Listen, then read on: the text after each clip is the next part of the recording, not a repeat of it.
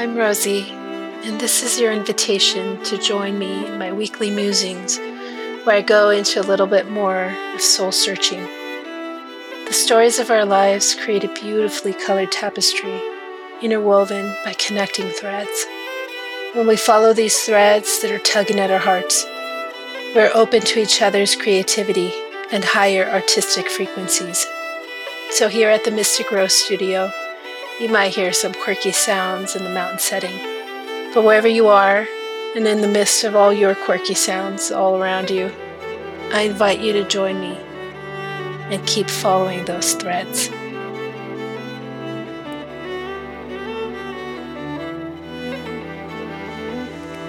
Hello. Another week, another couple weeks. Man, time is, it's going.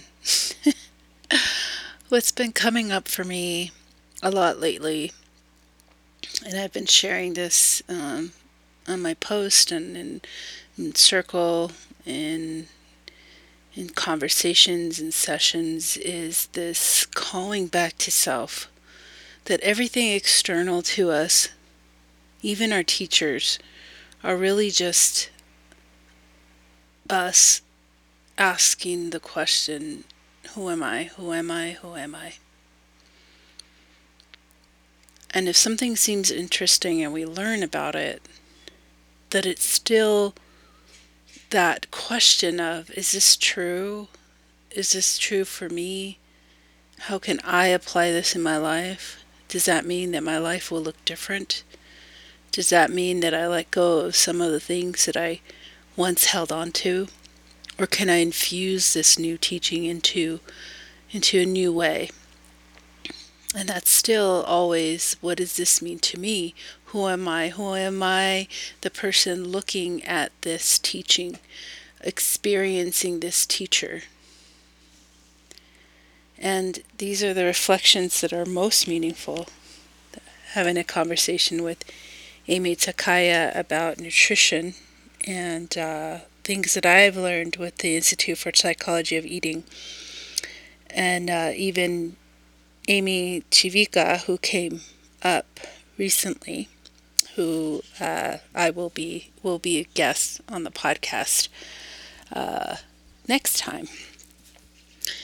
And it's such a personal experience. Something can be a superfood and be very healthy with its ingredients and nutritional value, and yet may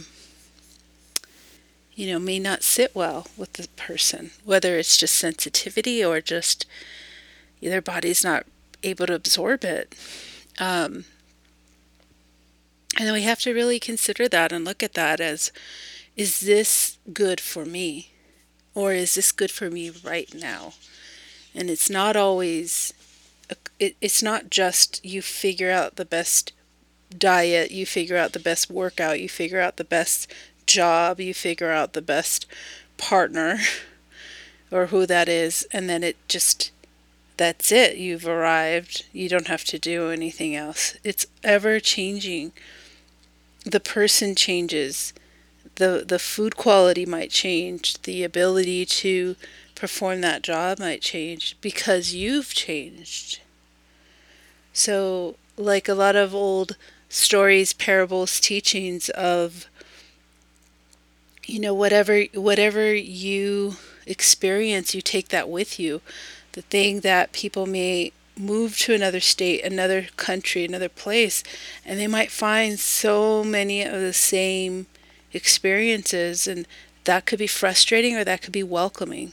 And it just depends on if you understand that there's one constant, and that's you. You take yourself with you.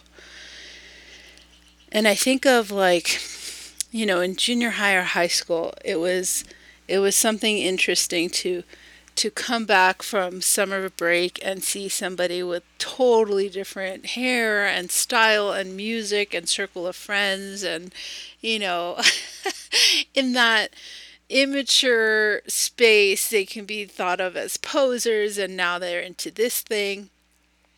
And then there's some who just kind of embody it and they've changed everything about themselves, and you're just like, yeah, man, now they're punk.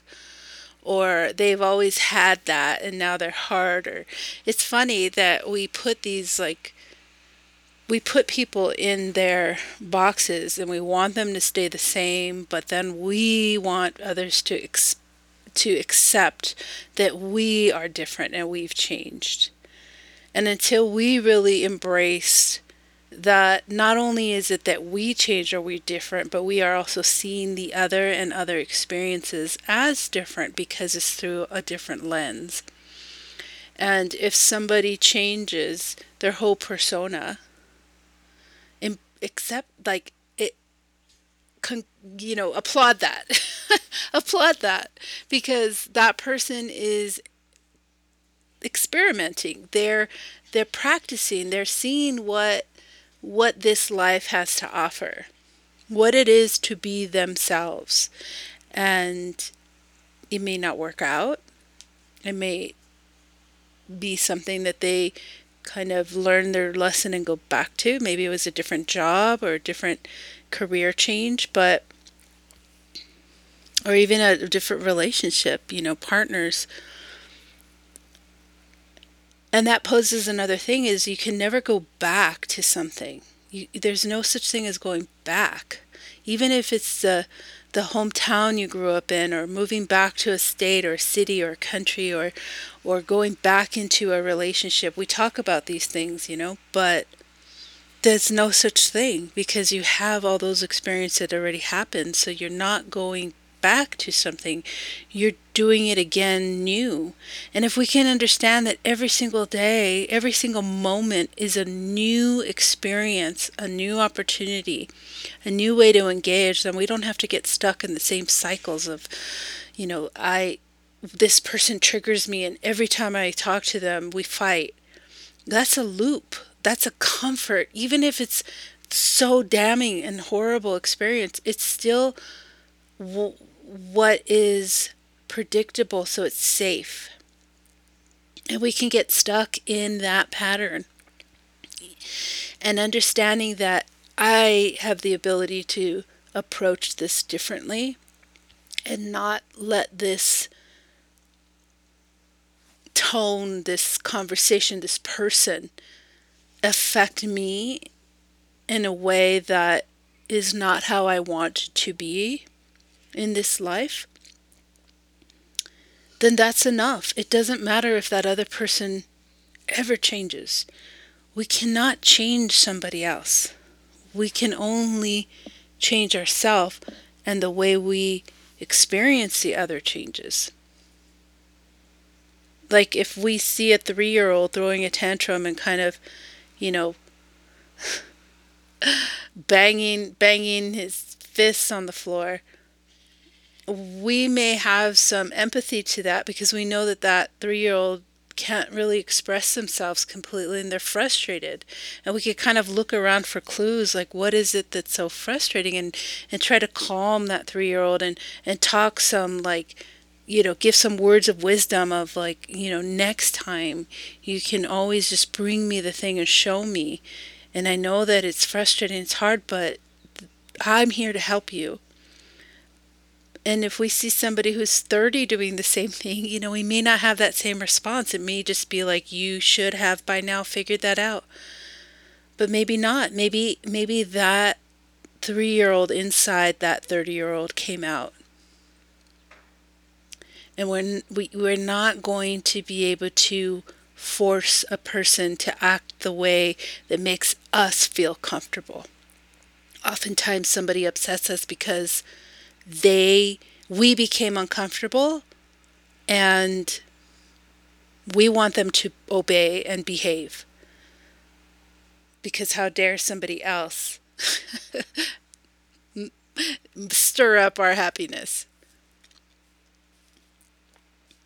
So it's this coming back to self, and knowing, who am I, how do I want to react. I say this, you can lose, not even lose, you can release people, experiences, jobs, all that, but don't lose yourself. Don't get caught up in the current of something else, from from family to country to world issues. Don't get swept away with what other people are experiencing through their lens. Is it true for you? And sometimes we cannot really put a major change on something. But what we can do is change the way we approach it, the frequency of it, of our own body.